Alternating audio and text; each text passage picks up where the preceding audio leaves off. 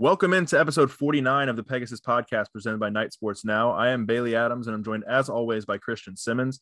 You can find us on Twitter at BaileyJAdams22, at @ByCASimmons, and go ahead and throw us a follow at Night Sports Now while you're there.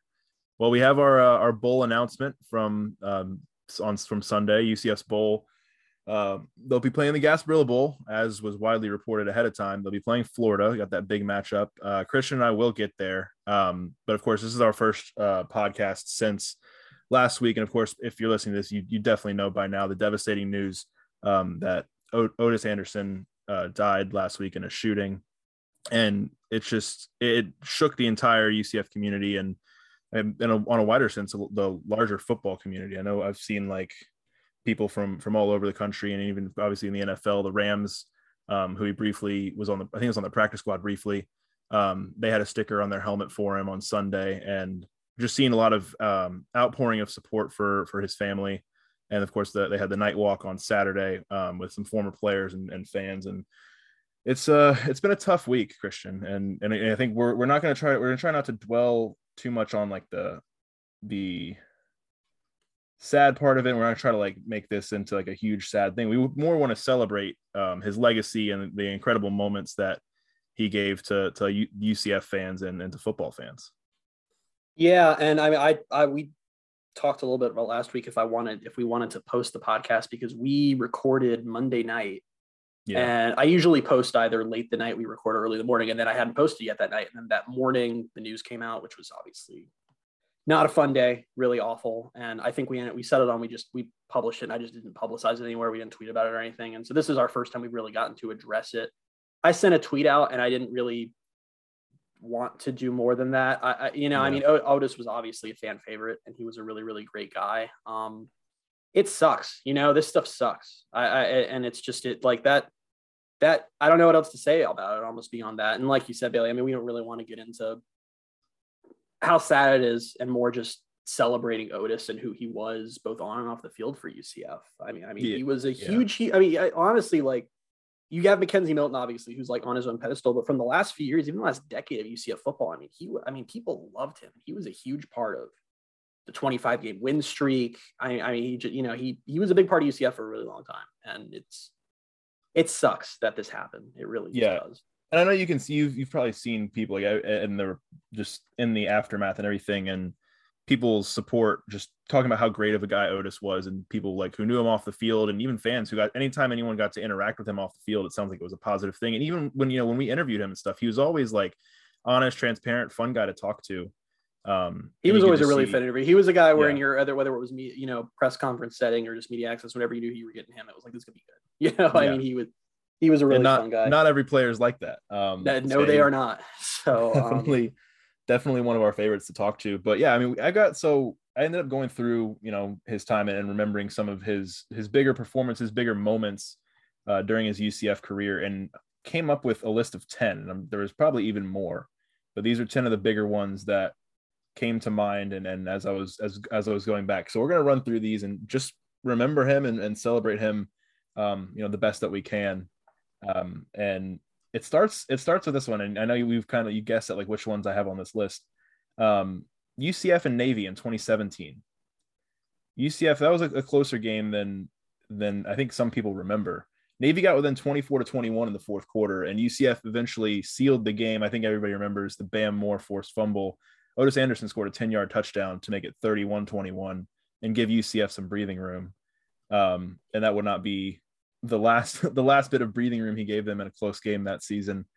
Because obviously the one that a lot of people have talked about in the last week or so is his touchdown catch against USF in the War on I-4 2017 game.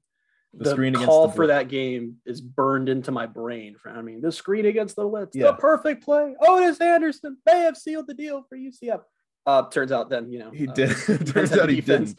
But man, what a moment. That was God, that was such a moment. That was definitely a standout moment from that game. It's funny though, because instead of it's still an insane moment, but instead of being the game sealing touchdown, and that's what did it, all that did was like start the ridiculous sequence of events that was like the next 5 That minutes. was the moment where the game went off the rails. Like that happened, and the rest of the game was just a mess. But no matter how you look at it, UCF doesn't win the game if he doesn't get that touchdown. It was crazy enough, like the back and forth, and then that happens. USF scores the 87-yard touchdown, whatever it was, and gets the 2-point conversion. And everyone's just like, we were just up by 8 like one play ago, and it's tied. And then the Mike Hughes return, and that just he's always going to be a central figure from that game. And then a week later against Memphis in the conference championship game, 113 rushing yards, the game-winning 1-yard touchdown run in double overtime, where he got stopped at he got stopped on his first go, and the second effort that he gave and he got in, it was that game will always be just to have to deal with that after the USF game. But honestly, this is kind of highlighting that a little bit with Otis. It's like those, and I think your next moment might be that Peach Bowl touchdown, but it's the craziest 3-game stretch in UCF history, and Otis had a key touchdown in all 3. It was like UCF doesn't go 25-0 without Otis. I mean, it just man, he was a true freshman in 17, wasn't he?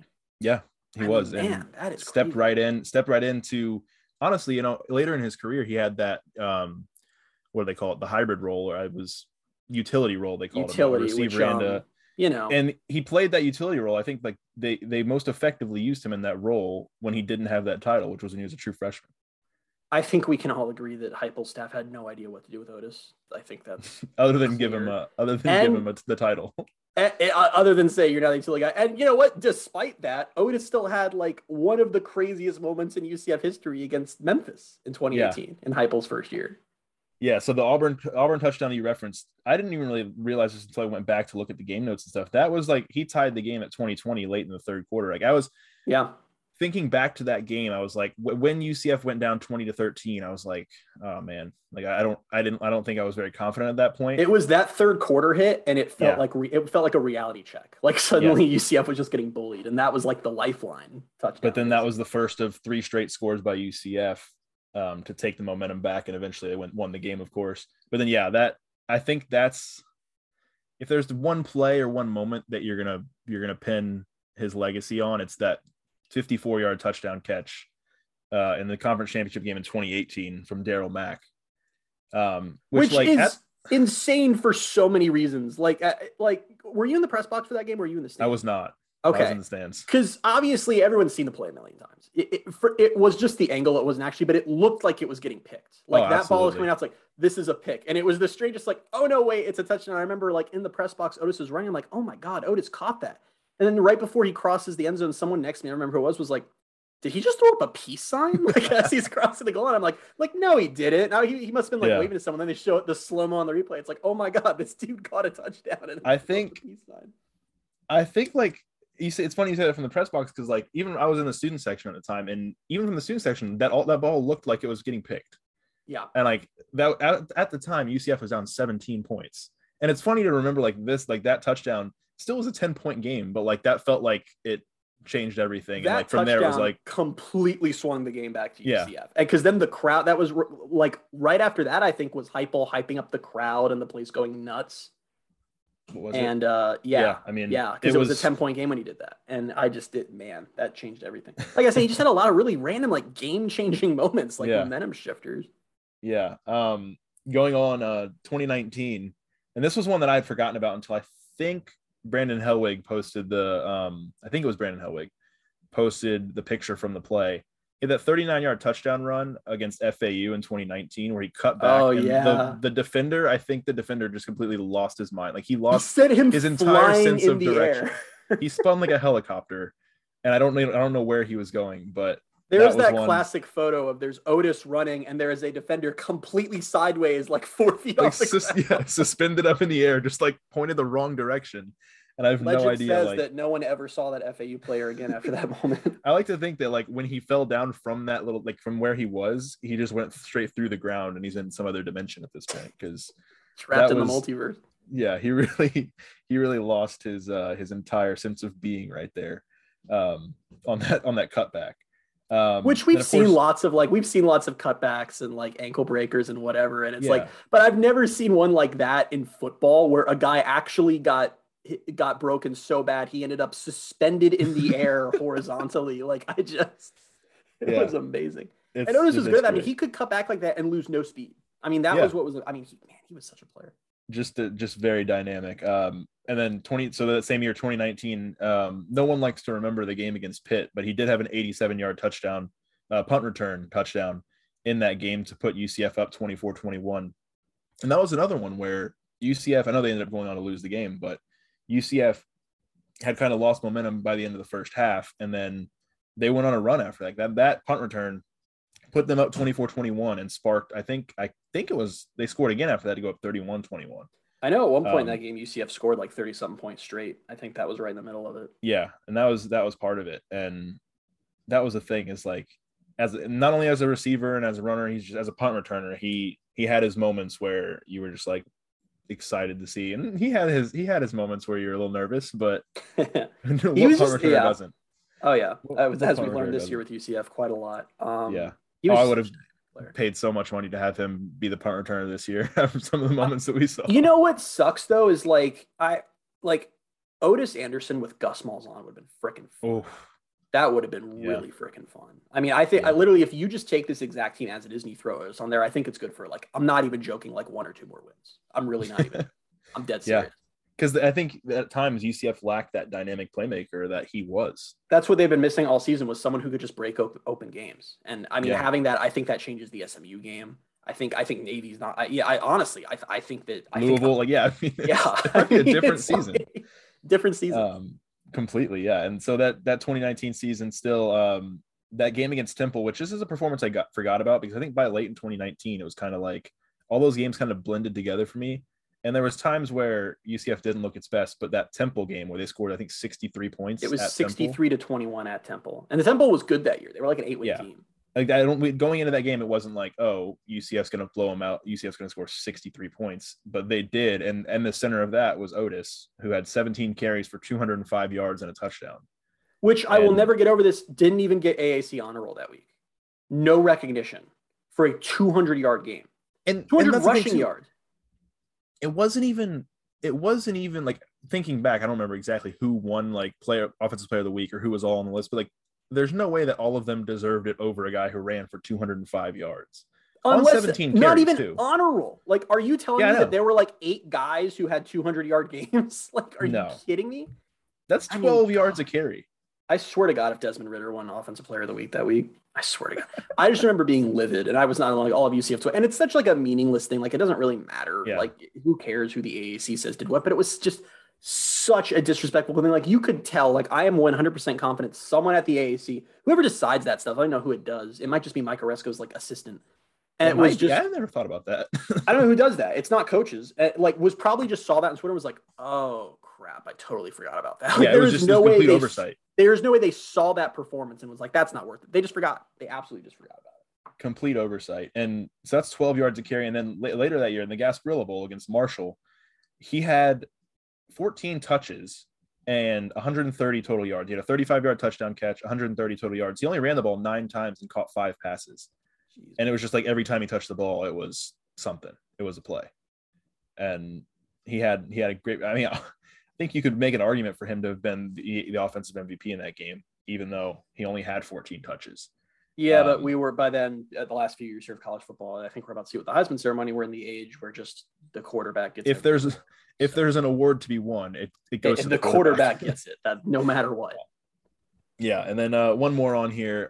In 2020, as forgettable of a year as that was, he had a memorable performance in the road win at Houston, 16 carries, 170 yards, and a touchdown.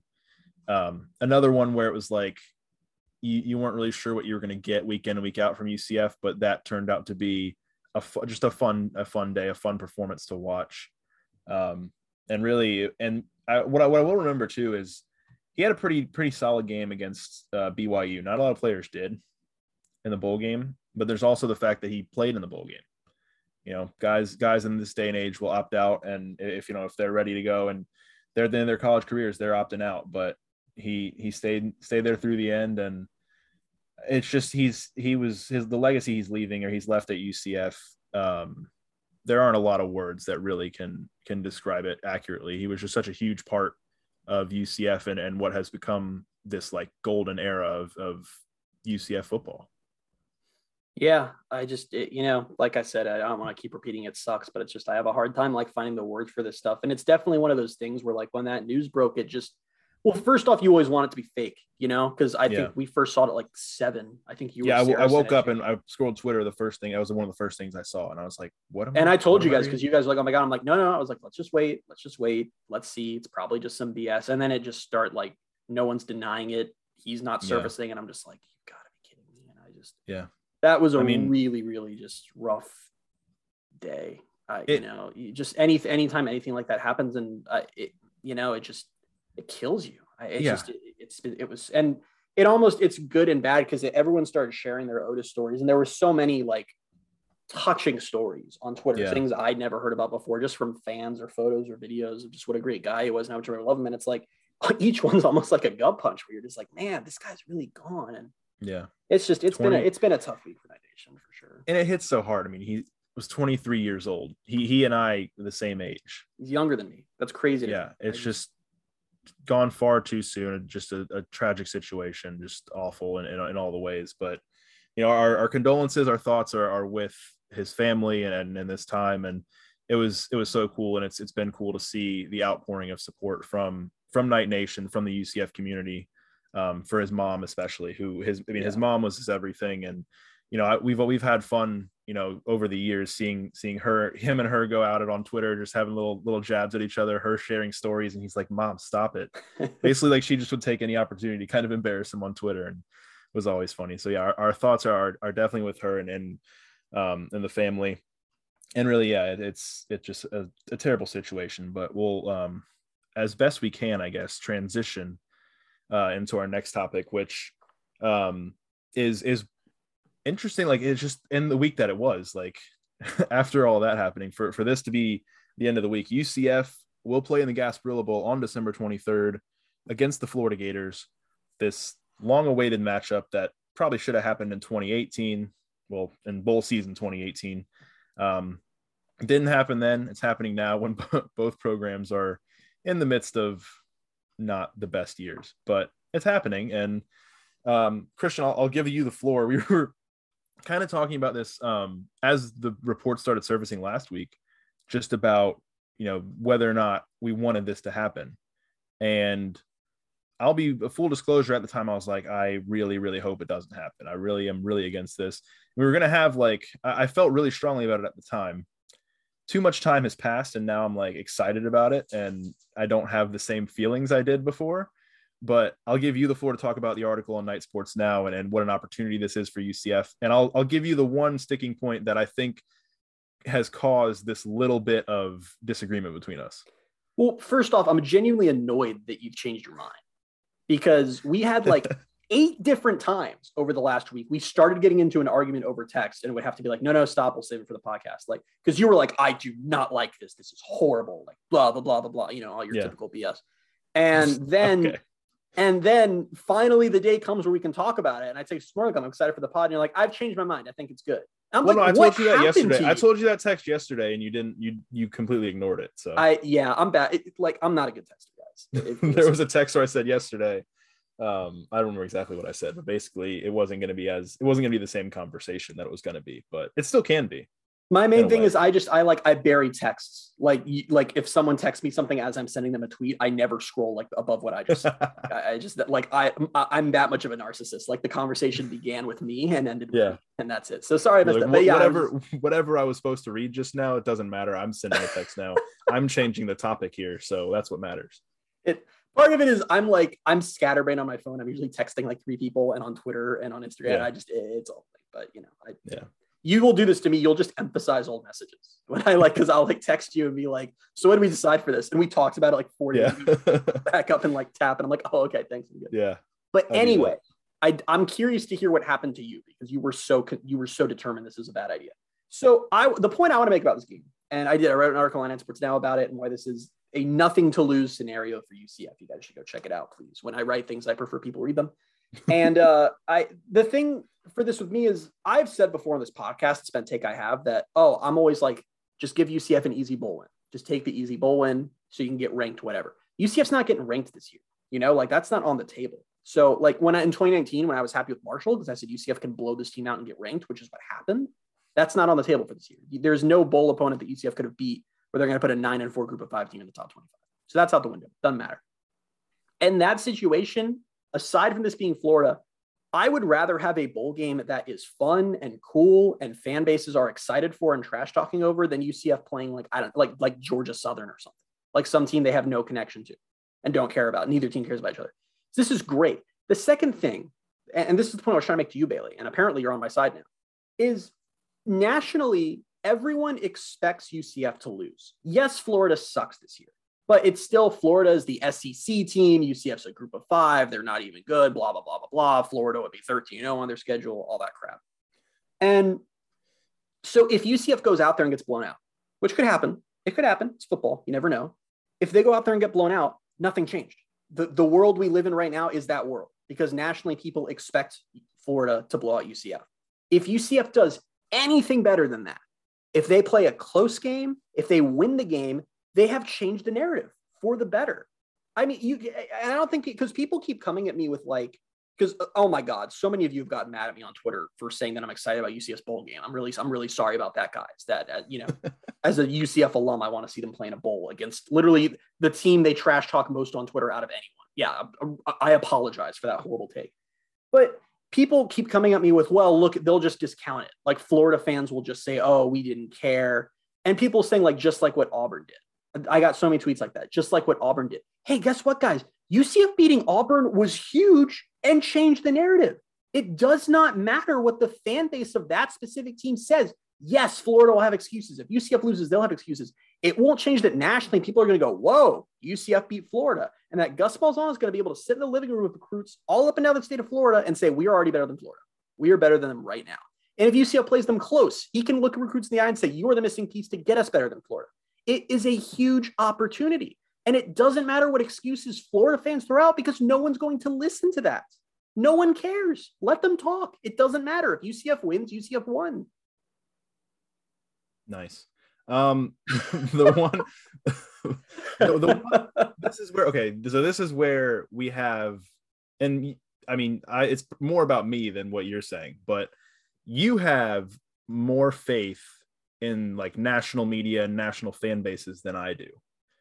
Because I still think there is going to be a decently sized segment of national media or national fan bases, anyone outside of just the Florida fan base, that make those excuses. Because I've seen people make the excuse for Auburn who have no connection to Auburn. They're like, oh, that. Okay. But again, yes, national media have made that excuse.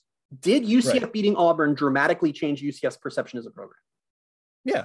Then it doesn't matter. It doesn't matter that some people said stuff. It still changed the perception of the program. Which is why I knew you were going to come at me. Go ahead. Which is why I'm mostly back on the other side of it now. It's just that I'm more that I just don't want to be annoyed, and I will get annoyed at anyone who says anything like that because it's just you have to be so you just don't have logic. People just don't use logic in any situation, especially on Twitter, especially talking about college football. And I just don't want to see it, especially, and I'm going to get it from, I know a lot of people that are Gator fans, went to Florida. I know I'm going to hear it a lot, and I don't want to deal with it. It was more about me that I did not want to be in that situation where I even have to handle it for a second. Anyone saying a thing about me about that, to me about that game. Here's the thing. If UCF wins, they can say anything they want to me. I don't care. Oh no. Yeah. Anything they say, I'll just say, well, UCF won. It doesn't matter. The comeback. But if I'm saying it's more out if UCF loses, I don't want to hear it. So you will. So the Athletic has which is why I didn't want it to happen. They have an SEC podcast they do once a week. Yeah, but it's risk versus reward, man. And I listen to it as I do because we've talked about before. I spend most of my time just listening to college football podcasts. And they're talking about the SEC bowl situation. And they said, okay, so outside of the playoff, what SEC bowl games are we most excited for? And they were like, oh, Florida UCF. They're like, that's awesome. We want to see that matchup for years. And Andy Staples is on it. And this is national media. This is what I'm talking about. The perspective is different from Florida fans. He goes, man, if Gus Malzahn UCF beat Florida, wow, that's going to change things. So that's where we're at. It's like Florida will throw their excuses, and listen, some of them are going to be valid. I don't know if Florida cares about this bowl game. Full disclosure, they don't even have a head coach at the moment. So not sure. And, but either way, it doesn't matter. All that matters is who wins the game, because that's what the narrative gets shaped around. Everything else is just semantics and excuses.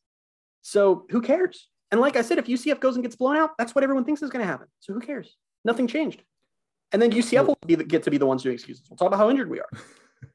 Going back to when you said it's risk versus reward, it's more about that, and it's changed a little bit over the last week or so, which is again why my opinion has changed on it more. But it's more that I don't think they're going to win, and I don't know. It's just it could be close. I don't really know. That's why I'm like kind of fuzzy on this, but it felt less like I was risking anything. Like it felt like less of a reward, because like the risk is too large. I don't think UCF's going to pull off the upset. So I know here's what's going to come my way from Florida fans that I know. And I didn't want to deal with that. Here's the thing. I'm not saying UCF is going to win. Right now, I would say 40% chance they win, if I had to put it in a percentage. But what I will say is there's a few things working in UCF's favor. First off, UCF has played 2 really bad games this year against Cincinnati and SMU. It was the 2 really good teams they played. So that makes sense. Florida's not a good team. Florida's not a good team. I know they're an SEC team. And I know that there are people out there who think that SEC teams, if placed in any other conference, would all be undefeated. Even Vanderbilt, apparently. It's not the way that works. Is the SEC the strongest football conference? Yeah, absolutely. Is Florida have more talent than UCF? Just raw talent? Yeah. But they're not good this year. I mean, they gave up, and I'm not going to pick on one game, because I know a lot of people are like, oh, look at the FCS game. But I mean, they gave up to South Carolina and Samford. South Carolina's a bad team too. They played those games in a 7-day span, and they gave up 92 points. 92 points in a 2-game span. They have not gotten a blowout win against an FBS team since early October. They're not good. And the other thing working in UCF's favor, like I said earlier, is they don't have a coach. Their season, for all intents and purposes, is over. I really don't know how motivated they're going to be for this game. And the one factor I was worried about, the one and only factor, was Anthony Richardson is a very good quarterback. And I was worried about him playing. And apparently he's not going to play because he's having surgery. So Emory Jones isn't good. I'm sorry. And I may end up regretting that if something happens and he's like UCF's quarterback next year. But he's not. And that's the biggest factor to me. So you've got a team that doesn't have a coach, may not care, and has to play the worst of their quarterbacks. I'm not even saying UCF's going to win. I'm just saying I don't think this is any kind of it's not like playing Cincinnati where it's like, it's going to take a lot of things going in their way. I think UCF can just flat out win this game.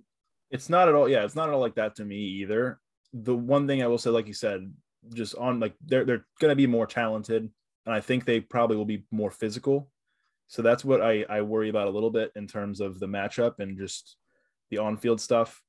And the lasting impression I have in my mind is UCF needing a last-second gaffe by the opposing quarterback to beat USF, who finished 2-10.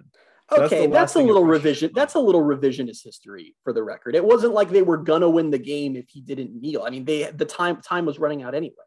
It wasn't like that. It wasn't like, it was a win in the bag and a dramatic screw up. Right. But I mean, they had a chance. They might have gotten one more play if he hadn't thrown the ball and would have just taken, when he went down, it was whatever. We don't have to talk about the play. I'm just saying, just struggling in general to beat a USF team who is very, very bad. Let's not forget that Florida played USF earlier in the year and they won by a lot, but they struggled for a whole half. And that was when Florida was at their best, a lot better than they are now. I mean, I don't know. Like I said, UCF could lose this game. I'm not trying to they struggled. Total confidence. They struggled in the second half, but they had gotten to a point where they're up 35-3 at halftime.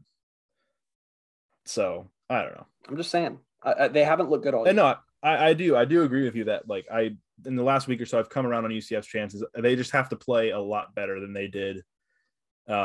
There's a lot of times this year, depended on the week, was the team that you got out of UCF. So they're going to have to play a really good game. It's not groundbreaking information to say they're going to have to play well to win, but you look and you're looking at like, let's look at Florida's offense alone for a second, which they've had a lot of quarterback switches, whatever. Good news, the worst one's playing. So they scored 70 on Samford a few weeks back. That's the FCS game. So let's remove that because you can do anything you want against an FCS team. Any team can. Except you can't really hold them from scoring 52 points, apparently. Florida's the one exception. So their most recent FBS games, they scored 24 points, 23 points, 17 points, 7 points. They haven't had an offense in like 2 months. Yeah. And UCF's defense is good. Big Cat could play in the SEC. You know how I know that? Because he played in the SEC. He did. Yeah. Ricky Barber could play in the SEC. So I think the defense could have a good day.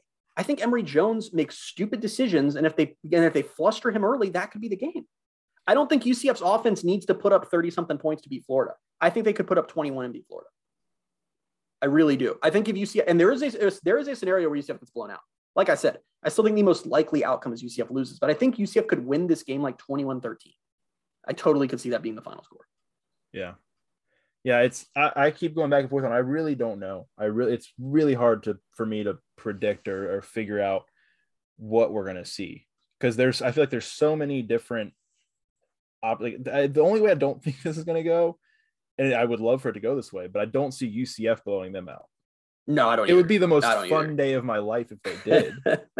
Like, even whatever, you can throw all the excuses of like, oh, they're playing their worst quarterback. They don't have a coach. They don't care, whatever. If UCF goes out and wins like 35-7, I'll lose my mind. It's not going to happen. Like, I don't care. It's not going to happen. But the only way anything like that would happen is if Emory Jones just totally collapsed and like threw 3 picks or something and set up. Which he could do. He does that.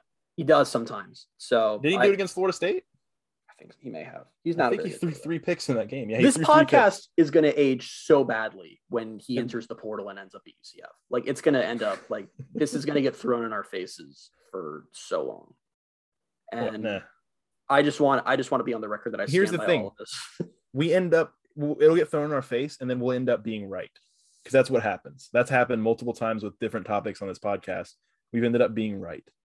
I would be thrilled if Emory Jones transferred to UCF because that means then Tommy or Mikey would start. So I'd be.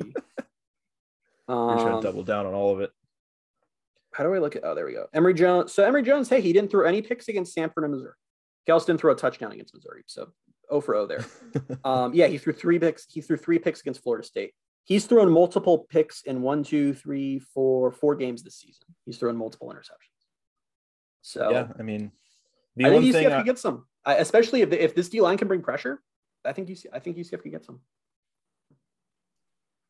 The one thing is, I think now I'm mixing up.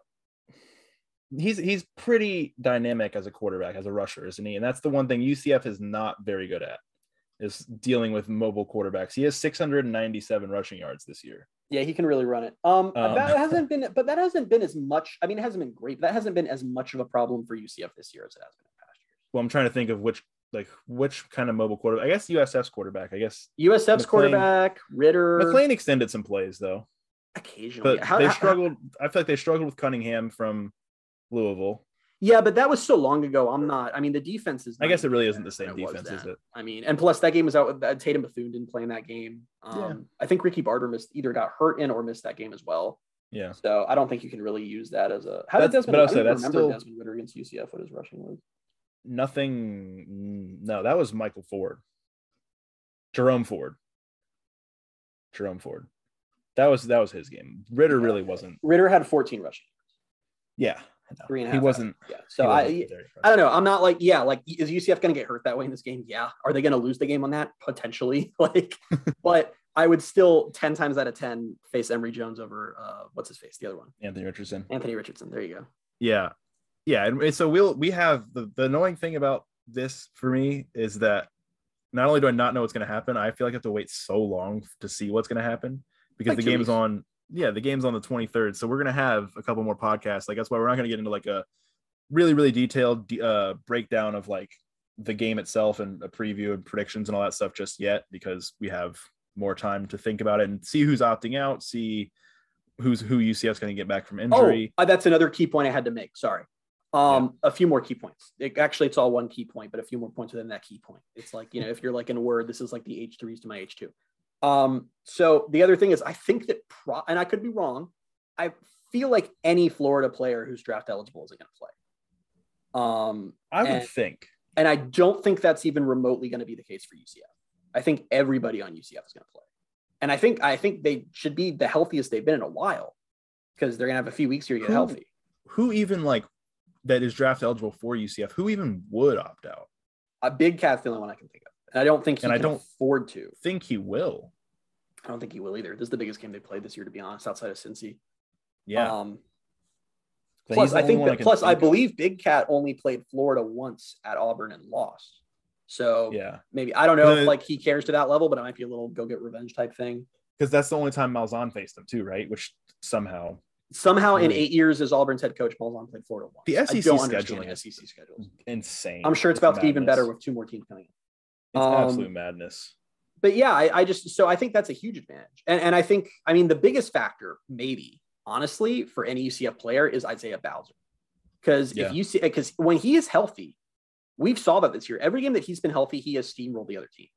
And I also think that just having him as a blocker in for Mikey could be huge too. And I'm assuming he will be healthy for that game. When's the last time we saw him 100% healthy? Was it actually Boise State? Probably Bethune-Cookman. Or Bethune-Cookman, yeah. And he had 4 touchdowns. Yeah. And against Boise State, he just murdered them. And then he got hurt against Louisville, or he got hurt against either late in Bethune or early Louisville. It's just been kind of limping from there. But now he has literally, from one game to the next, a month to just rest up and get healthy. When's the last time he played? He came back. Let me look it up. I don't even remember because he came back at parts of certain games, but they really didn't use him much down the stretch. Well, what I want to know is the last time he played a full game because he was coming in for a couple plays for a while. But even though I don't even remember the last time he was coming in for a couple plays, he didn't play against SMU, did he? Oh my God, he hasn't played since Tulane. Yeah. So by the time he plays, he would have almost 2 months since his last game where he's actually played. Yeah. And I would expect him to be healthy for this. There were reports and he was dressed out for the last game, wasn't he? Yeah, I think so. I feel like he was warming up and stuff. It's there was a little bit of a question of whether or not he was going to play, and he ended up not playing. So he was obviously close by the end of the season. And now we're going to get an extra 2 or 3 weeks of practice where he should hopefully be able to get back to the point where he's 100%. And I don't think there's any situation where he's sitting out because he didn't walk with the seniors. So I don't think he's intending to go to the NFL. Right. And even if he sees this opportunity is okay, well, if I run for 200 yards and 3 touchdowns against Florida against the SEC team, maybe that's enough to get me drafted. So he would take it as an opportunity. So one way or the other, it feels like you would think he's going to be healthy enough to play. And really, like I said, and we're not going to get too far into this, but the one thing I worry about is the physicality. When we've seen UCF play, more so Cincinnati. Cincinnati is very physical in the trenches, and UCF struggled with that. And so that's what kind of worries me about Florida. But UCF's D line is also very good.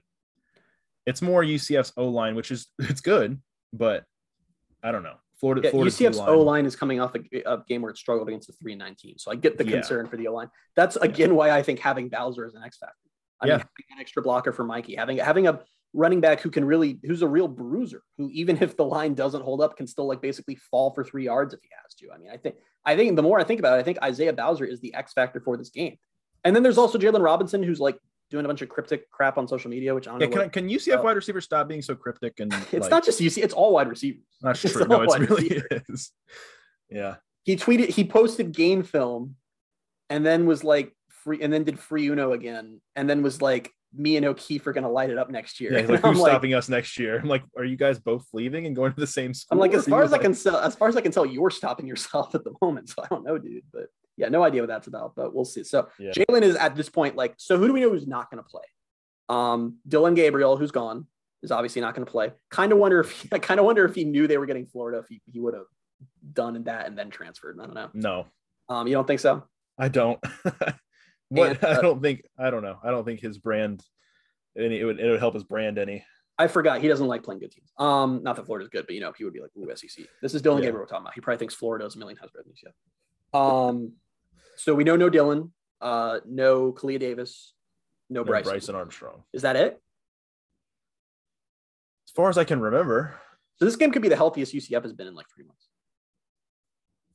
Cut that part from the podcast in case they lose, because then we'll talk about how injured they were. That's a good point. I didn't say that, guys. You said that earlier in the podcast. You're like, well, then it's UCF's turn to do the excuses and say how injured we were. And I was like, well, also, listen, that narrative is out there because on that SEC podcast I listened to, they did say that, like, well, neither team's where they want to be. UCF's just been like riddled with injuries all year. And I'm like, yes, it is true. We have. So, yeah. So, but I'm just saying, I'm going to say it right now so I can look so smart when Isaiah Bowser has no impact on the game. I think Isaiah Bowser's status is the X factor in this game. Yep. Yeah. We'll talk more about it next week, and then we'll have our full preview and predictions in 2 weeks leading up to the game. It's gonna be fun. That's the 180 that I've done in the last week. It's that, like, whatever, it's still gonna be fun. Like, wouldn't we rather do this over like App State Cure Bowl? Isn't this way better even if UCF loses? Yeah, because I don't have to drive to Orlando now. So yeah, now I have to drive to Tampa. So that's fun. But yeah. Oh man, we're not going to Shreveport. That's the other thing. Dream's dead. Oh, I'm so upset. I wanted to go to how many people. I wonder how many people heard that conversation. I don't know. Well, I can tell you how many people heard that. Oh wait, yeah, I can tell you. Hold on. Because that got like toward the end of the podcast. It was pretty late in the pod. I haven't checked the chart for that one. Let me see. And it was in a week that we didn't like blast our podcast out there on Twitter or anything. So I can't do it on my phone. No, I mean, our listens were fine last week. But okay, I haven't looked at the actual. Was that last week's podcast? It was. Okay. Yeah, I haven't checked the actual listen chart though. Like, I haven't seen where people drop off. So I'll have to go look that up after this, and we'll see. Yeah. Anyway, we'll talk more UCF Florida in the coming weeks. But I do like the idea for the typically like 70% of people who leave early. We had this conversation right now, and they're like, "What are they talking about? Like, what is the Shreveport conversation?" Go listen to the end of last week's podcast to learn more about the wonderful town that is Shreveport, Louisiana. They have I forgot the name of the little like water park thing. They Splash have Kingdom. Splash Kingdom, right? Splash Kingdom. They have an IMAX theater, guys. We can't do this again. We got to talk about Cincinnati, unfortunately. All right, Cincinnati. They are not going to the Independence Bowl in Shreveport. Cincinnati's going to the playoff, and yeah, they are. You sound really upset about it. I mean, I have the same stance that I did back when we talked about this, however long ago. Was that if they went undefeated, I said they should be in the playoff. Was I rooting for them to go undefeated? No. Do I want them to win in the semis against Alabama? No. That might be where we differ. See, I don't want to see them have any success. So I'm going to give you my take. I would rather than play a close game and lose, probably. It would look better, I think. And I could stomach that. I just don't want to see them win. So I tweeted this a couple days ago, and this is basically my stance still. Cincinnati fans have been nightmarish this year, and I do not like them. That being said, I hope the Bearcats beat Bama by 30, and no one ever for a single moment again can use a team's conference to discount what they can or should accomplish. Now, let me throw in a caveat, and this is what I'm struggling with currently. I think UCF is kind of screwed either way. Because if you see it, like as of right now, I think it's safe to say that most people would agree that 2017, pre the season, that 2017 UCF is the greatest group of 5 teams. TCU and Utah and Boise fans aren't going to agree. Everyone else would probably agree. If Cincinnati wins, that is no longer the case. Even if they then lose in the championship game, that's still not the case. They're not the best one. If Cincinnati loses, then people are going to retroactively say, well, that's what would have happened in 2017 UCF if they'd gotten in the playoff. They just won because it wasn't a playoff game. So I feel like UCF screwed either way. Well, I don't think we should care what people think. Okay. Which is essentially what you told me about the Florida game. No, that is not even remotely what I was saying about the Florida game. I said we shouldn't care what Florida fans think. I'm just saying, I think the narrative, it's people being illogical, because if Cincinnati gets blown out, people are like, oh, see, that's what would have happened to UCF. That's what would have happened. That's what happens when a group of 5 team gets in. You can just post the screenshots of all the other semifinal games, Michigan State, whatever, Washington, whoever else has been blown out. Didn't Ohio State get blown out once? Like, yeah, you can just, everyone's been blown out. That's the logic of Ohio State got blown out last year. Sense. It makes no sense. Listen, first off, if 2017 UCF made the playoff, they wouldn't have played Bama. Yeah. They would have made it over Bama. They would have played Clemson, who went on to get clowned by Bama in the first round. And then in the championship game, if they'd beaten Clemson, which they would have, let's be real, Clemson was not that good that year. They limped into the playoff and then got beat up. They would have played either Georgia or Oklahoma, who they matched up really well against both teams. So it's completely moot. It doesn't matter. And it which is why it's such a ridiculous thing. Team from years ago, depending on what happens now. Alabama kills everyone they play. Every time they're in a playoff game, they blow out the other team. So I already can see it happening. I don't think Cincinnati's going to win. I think they have a way better shot than most people are giving them, to be honest. Yeah. But their defense is insane. Yeah, and I don't know if Alabama's ready for that. their secondary is legitimately, you cannot throw on Sauce Gardner. You can't throw on Cincinnati. And you don't like it, but they just lost their number 2 wide receiver to an ACL tear, which you don't want to see. That sucks. Which but sucks still, because he's so much fun to watch.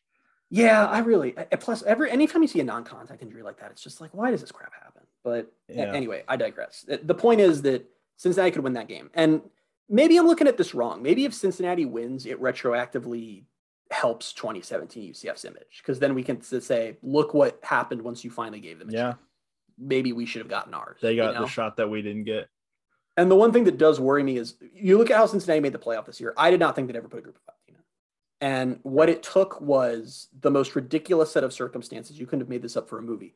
3 of the Power 5 conferences champions had 2 losses or 3 losses in one case. So they were all knocked out. And then the only other 1-loss team on the board, 1 loss was to Cincinnati and Notre Dame. I mean, it was like you couldn't have scripted that. Like Cincinnati not only had chaos among the Power 5 conferences, but then the only 1-win team they were being compared to, they were the 1 loss. That's crazy to me. And if Cincinnati gets blown out, I feel like they're going to never put another group of 5 team in again. So don't try to explain all that logic to ESPN talking heads, including Bear from College Game Day. All of them who, after Cincinnati makes it, are just chastising group of 5 fans on TV, like, ha ha. Because of course they are. I'm really getting sick of Game Day, man. And it took the most perfect set of circumstances for this to happen. It also took the fact that Cincinnati went undefeated in the regular season last year. It also took the fact that UCF went 25-0 over 2 seasons a few years ago. Like, all of this stuff had to lead up just for them to barely get in. If Oklahoma State beats Baylor on Saturday, Cincinnati doesn't get in. Because there's a one-loss Big 12 champion gets in at number 4. And you're 100% right. If Oklahoma State literally inches away from the goal line, if that ball is in, Cincinnati's not in the playoff. So let me talk about Cincinnati fans for a second, because I can't ever get too far into a conversation about Cincinnati without talking about how much I hate their fan base.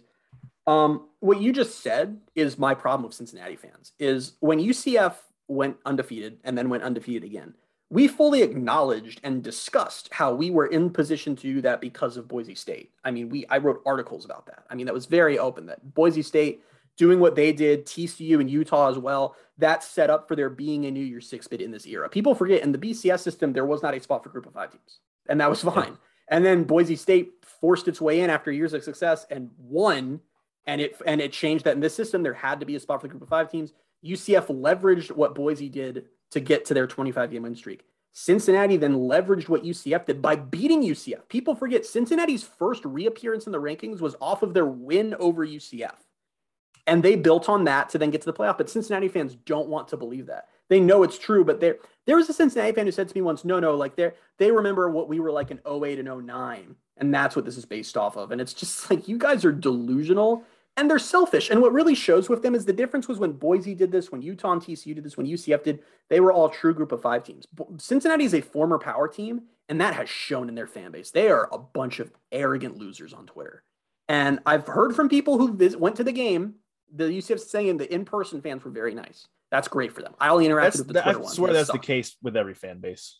You know why that is? Because some of the crap people say on Twitter, you would never say to a person's face. Oh, for sure. Ever. You never would. Right. And so it's just, I hate their fans. Arguments. Twitter is like full of petty arguments. And in real life, like, oh, like, how was the trip? Like, just, oh, what, like, it's going to be cordial most of the time. Yeah.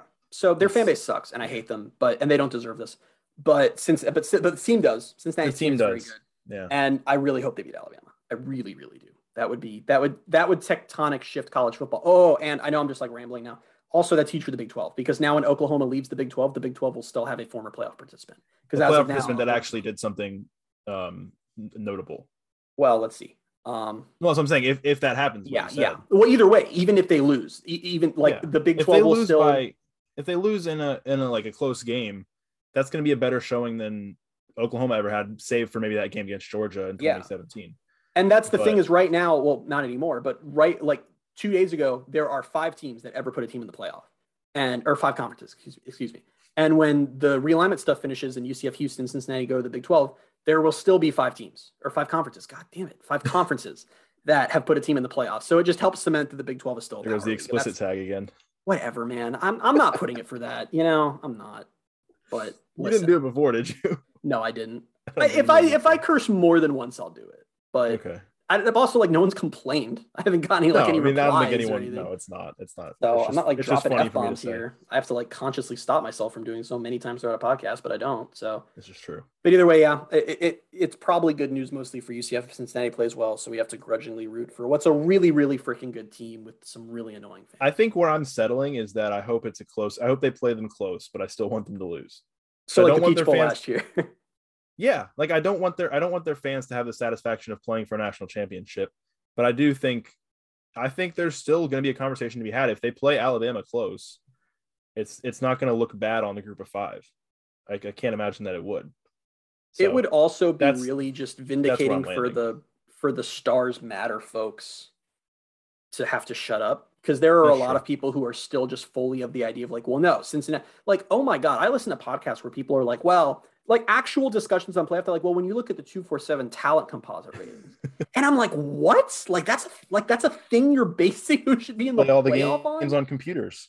Oh my God. So it would be nice to see those people basically just take a huge punch in the face. So I want Cincinnati to win. I know most UCF fans don't agree with me. That's fine. I can't fault you if you want them to lose. I really can't. They suck, but their fans do. The team's very good.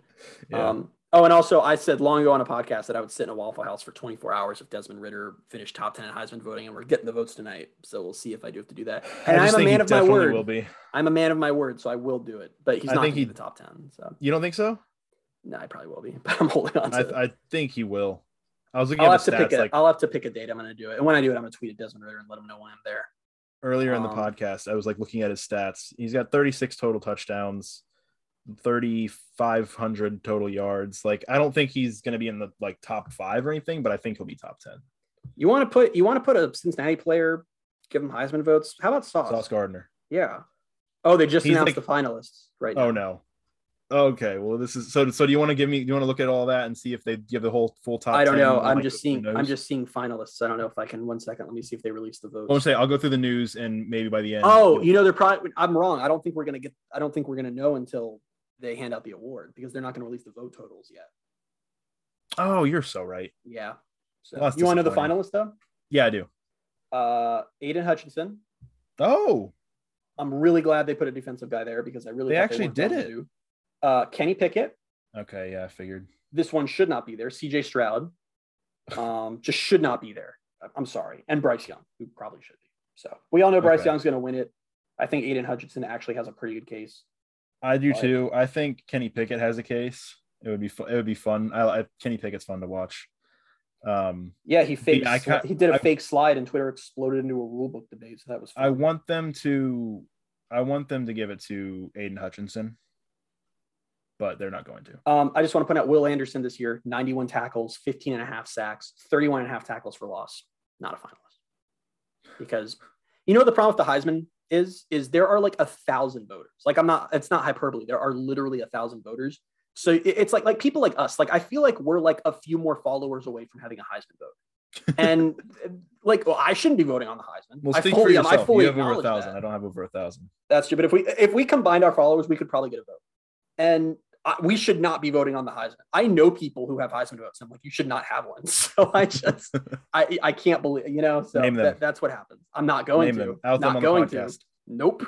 But either way, then you get people who just have a very surface level understanding of football and vote for the wrong players. And by the wrong players, I mean just the quarterback from the best team every year, which is once again what's happening. The number one seed's quarterback is going to win the Heisman. So that's great. That the award has become meaningless and in no way a reflection of the actual season. All right, rant over. Of course. All right, we'll jump into the news. Not a ton other than what we've already talked about. Alex Ward was named a finalist for the Manley Award, which is given to the top long snapper in the country. The All AAC and AAC awards came out last week. Big Cat Bryant landed on the first team All AAC team. First team. That made no sense. Second team All AAC was Ryan O'Keefe, Lokai Paule, and Devad Wilson. And honorable mentions, we had Marcus Tatum, Cole Schneider, and Tatum Bethune. Are you laughing at my typo? Are you laughing at my typo? You wrote Coke Schneider. Yeah, I definitely, that was definitely autocorrect, because I wrote this all on my phone and then put it into a Word document. That actually sounds like, that's a cool football name. It's here comes Coke Schneider. I do like that. Coke Schneider sounds like a dynamic running back. And Coke Schneider breaks free. I don't know. I could really see one egregious omission that I want to point out is the conference's receiving touchdown guy, which is Brandon Johnson. Just not even an audible mention seems questionable. Are you surprised that Devad Wilson got second team and Tatum Bethune didn't? Yeah. I find that interesting. I don't know. I also, at the beginning of the year, I think I'm biased, so I don't know if I can really comment on it because I picked Tatum. Oh, right. Guy of the year. So I'm like, how did he not get a second team mention? Well, now you have cover because I brought it up instead of you. If you brought it up, it would have been like, Tatum home. Yeah. Dylan Gabriel visited Ole Miss over the weekend. Who cares? Scott Carr is now the AD. Scott Carr is now the AD at FIU, which did that seem like it came out of nowhere? Listen, I don't know. I feel like once you get to the point where your boss is making you test hot dog buns on Twitter, you're probably going to look for another. No, I honestly, Scott Carr is like a fantastic AD. I guess it was a little surprising it happened now, but he was definitely going to get a job at some point. No, it was just to me, I didn't see reports that he was interviewing or that like anything. I just all of a sudden saw, he's the AD at FIU. There is I think it was the Athletic hat that he's probably going to be stealing a UCF coach for that opening. Tim Harris. UCF running backs coach. Big key to South Florida recruiting. Who UCF might I did see Tim Harris's name come up in another Athletic article like weeks ago before Carr was even in the AD. So which it makes natural sense with Carr, obviously. So that would suck for UCF, but that's part of having a really good staff is it's hard to keep it in place. I have full faith that Gus will fill that spot with someone else who's very as long good. As there isn't a mass exodus like there was in 2017. I think I don't think there's gonna be. I don't know who else is gonna go. There was some talk that GJ Kinney might go, but I don't think that's gonna happen. Yeah, I mean, you would hope not. I mean, for recruiting, it's good to have the same staff in place if you can. I do think that like one staff addition that would probably be good is like a full-time special teams coordinator. Something to think about. UCF be good. Yeah. Grad assistant Mackenzie Milton too would probably be good. So former UCF offensive lineman Mike Lofton, who had entered the transfer portal, announced that he has committed to USF. So UCF will see him next November.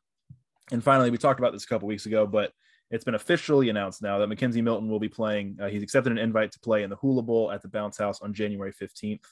Need to go ahead and get my ticket before they sell out because a lot of UCF fans apparently want to go, and I can't blame them, obviously. It's Mackenzie Milton's last trip inside the Bounce House as a player, so should be a fun day.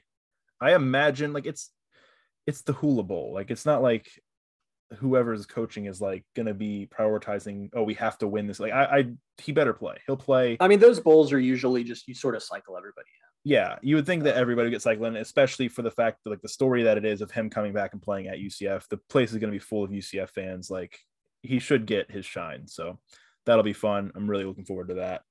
And finally, three notable things. Volleyball, their season came to an end. They won in the NCAA tournament first round on Friday over Pepperdine 3-1. Before a tough 3-2 loss to number 13 UCLA on Saturday in the second round. They were up 2-1, dropped set 4, and then couldn't do it in set 5. Yeah. They finished the season 27-7, 19-1 in the AAC. Really just almost it's an expectation to be back there again next year, especially with the news that McKenna Melville and Amber Olsen are returning for their 5th years. It just sucks they drew UCLA because they were really good this year. And they still had a really solid season. I mean, getting into the second round of the NCAA tournament and that feeling like a mild disappointment shows how good that program is. Exactly. Exactly. And the fact that they were up 2-1 on UCLA, like they were set away from the that upset. Was painful. And I couldn't watch it and you were live texting me as it was going on. It was just crushing my soul. Yeah, it was tough. It was a tough one. Women's basketball, they had a thrilling win last Thursday against Arkansas at home. Diamond Battles hit a reverse layup with 8.1 seconds to go. They won 52-51. They made a good defensive play, kind of just stifling Arkansas down at the other end of the floor to end the game. They're 6-1 now. They play at Mercer on Sunday and then at Seton Hall on Tuesday. And finally, men's basketball, they lost 85-68 at number 21 Auburn last Wednesday. That game, I didn't feel like it was that large of a gap. 85-68 seems misleading to me. I didn't get to watch the game, but from what I was following, it was a close game throughout, and Auburn pulled away at the end. But losing to number 21 Auburn. I mean, it wasn't that score's more or less representative of what happened. Oh, was it? Yeah. Oh, well, I don't think it's going to look terrible. No, it was close for the first half, and then UCF their offense, they just couldn't get anything going. Gotcha. Okay. I had, because every time I checked, it was close. And then all of a sudden I saw late that it was a blowout. So I don't know. They got to figure that out. They got to figure that out because that was rough. It's like, it's frustrating when it's like, you feel like you have a chance to be in the game and you just can't stay in it, you know? Yeah. But I still think they're going to have a good year. Fans were like, I saw fans were completely like, time to fire Dawkins. And I'm like, we're not doing this again. No, I saw people, it was like, oh, it's the same thing every year with UCF basketball. Like, it's just, you can never hang with them. I'm like, whatever. Leave everybody alone. Let's just stop tweeting forever. They bounced back on Sunday with an 81-45 win against Bethune-Cookman. They're 5-2 on the year, and they're back on the court Saturday at home against North Carolina A&T. We will be there. Yeah, we will. Be fun. Excited for that. Very excited. Just as fans, not covering. Correct. So come say hi if you want. Probably don't want to, honestly. I'm really not that pleasant of a person. I look like I hate you, but I swear I do not. Like, that's just the way I look. That's an all-time quote. I look like I hate you, but I swear I do not. That should be the title of your autobiography if you ever read it. I really don't. Like, I've been told that I have RBF, and I'm just like, I'm sorry. Like, I've been told that a lot too. So we probably don't look like the two friendliest people if we're just sitting together grumpily at a game. But Sarah will be with us, and people like Sarah. So yeah, a lot of Packers fans. If you're a Packers fan, come say hi. Yeah, if you're a Packers fan, come say hi to social media influencer Sarah Keller. The most important person in Packers social media is Sarah Keller. Genuinely, she can tweet like "Go Pack Go" and get like 500 likes. I genuinely don't understand it. Easily. All right, Christian, your uniform of the week. Women's basketball. Which one? White one. White one again? I'm just so we're at the point where like my only two options are men's or women's basketball. Sure, yeah. And I'm at the point where I've grown so annoyed with the men's basketball uniforms. I'm just in protest of them. They're never going to win no matter what. They could be the only team playing and I won't give it to them. Women's are so much better. And that's what bothers me. Like, I don't think I would dislike the men's so much if it weren't for the women's, but I'm just like, you can see that you could be better. Like, there is no reason for you to have the, I don't know if it's a Dawkins thing or what. They just don't have good uniforms. They should. It bothers me. Well, so they're not bad. They're just blah. I told you I bought a basketball jersey before the opener. That's cool. Like, obviously it's just the one they sell. Like, they don't sell the nice like new Knights one or like the women's team wears. So I have the black, and I like the jersey. Like, I do like the jersey. It's black and has the stack UCF, and I like. You got to get rid of stack UCF. Stack UCF looks so stupid on a basketball jersey. You know what I like on this? I like the swords down the side though. Or the stripe, like the sword stripe. Okay. And why is it a black sword on a black jersey? You can't I don't understand that, but you can't frickin' see it. Yeah. But hey, women's basketball is now a 3-time winner. The white one has now won twice, and I think in the last 3 weeks. I'm pretty sure. I'm giving it. Like I said, we might have to. We may temporarily suspend uniform of the week. I'll make a judgment until the spring comes around. Yeah, because we're at the point where just men's and women's are playing, and women's is just gonna like stack these up like nothing. If that's the case, so that's true. We may temporarily suspend. We'll see.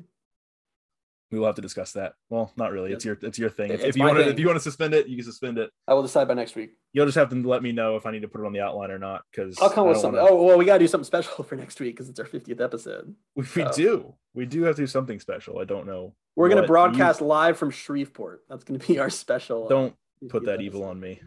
I'm not doing that. All right. Well, we'll get out of here. Well, thank you guys so much for listening to this episode. Like Christian said, we'll be back next week with episode 50. We'll talk about early signing day, and we'll talk some more about UCF Florida. Undoubtedly, maybe we'll see some guys opting out for Florida and other news that will come up and be pertinent to our discussion. Until then, you can find us on Twitter at BaileyJAdams22, at @ByCASimmons, and at Night Sports Now. Once again, thank you guys so much for being with us, and we'll talk to you next week. Bye, everybody.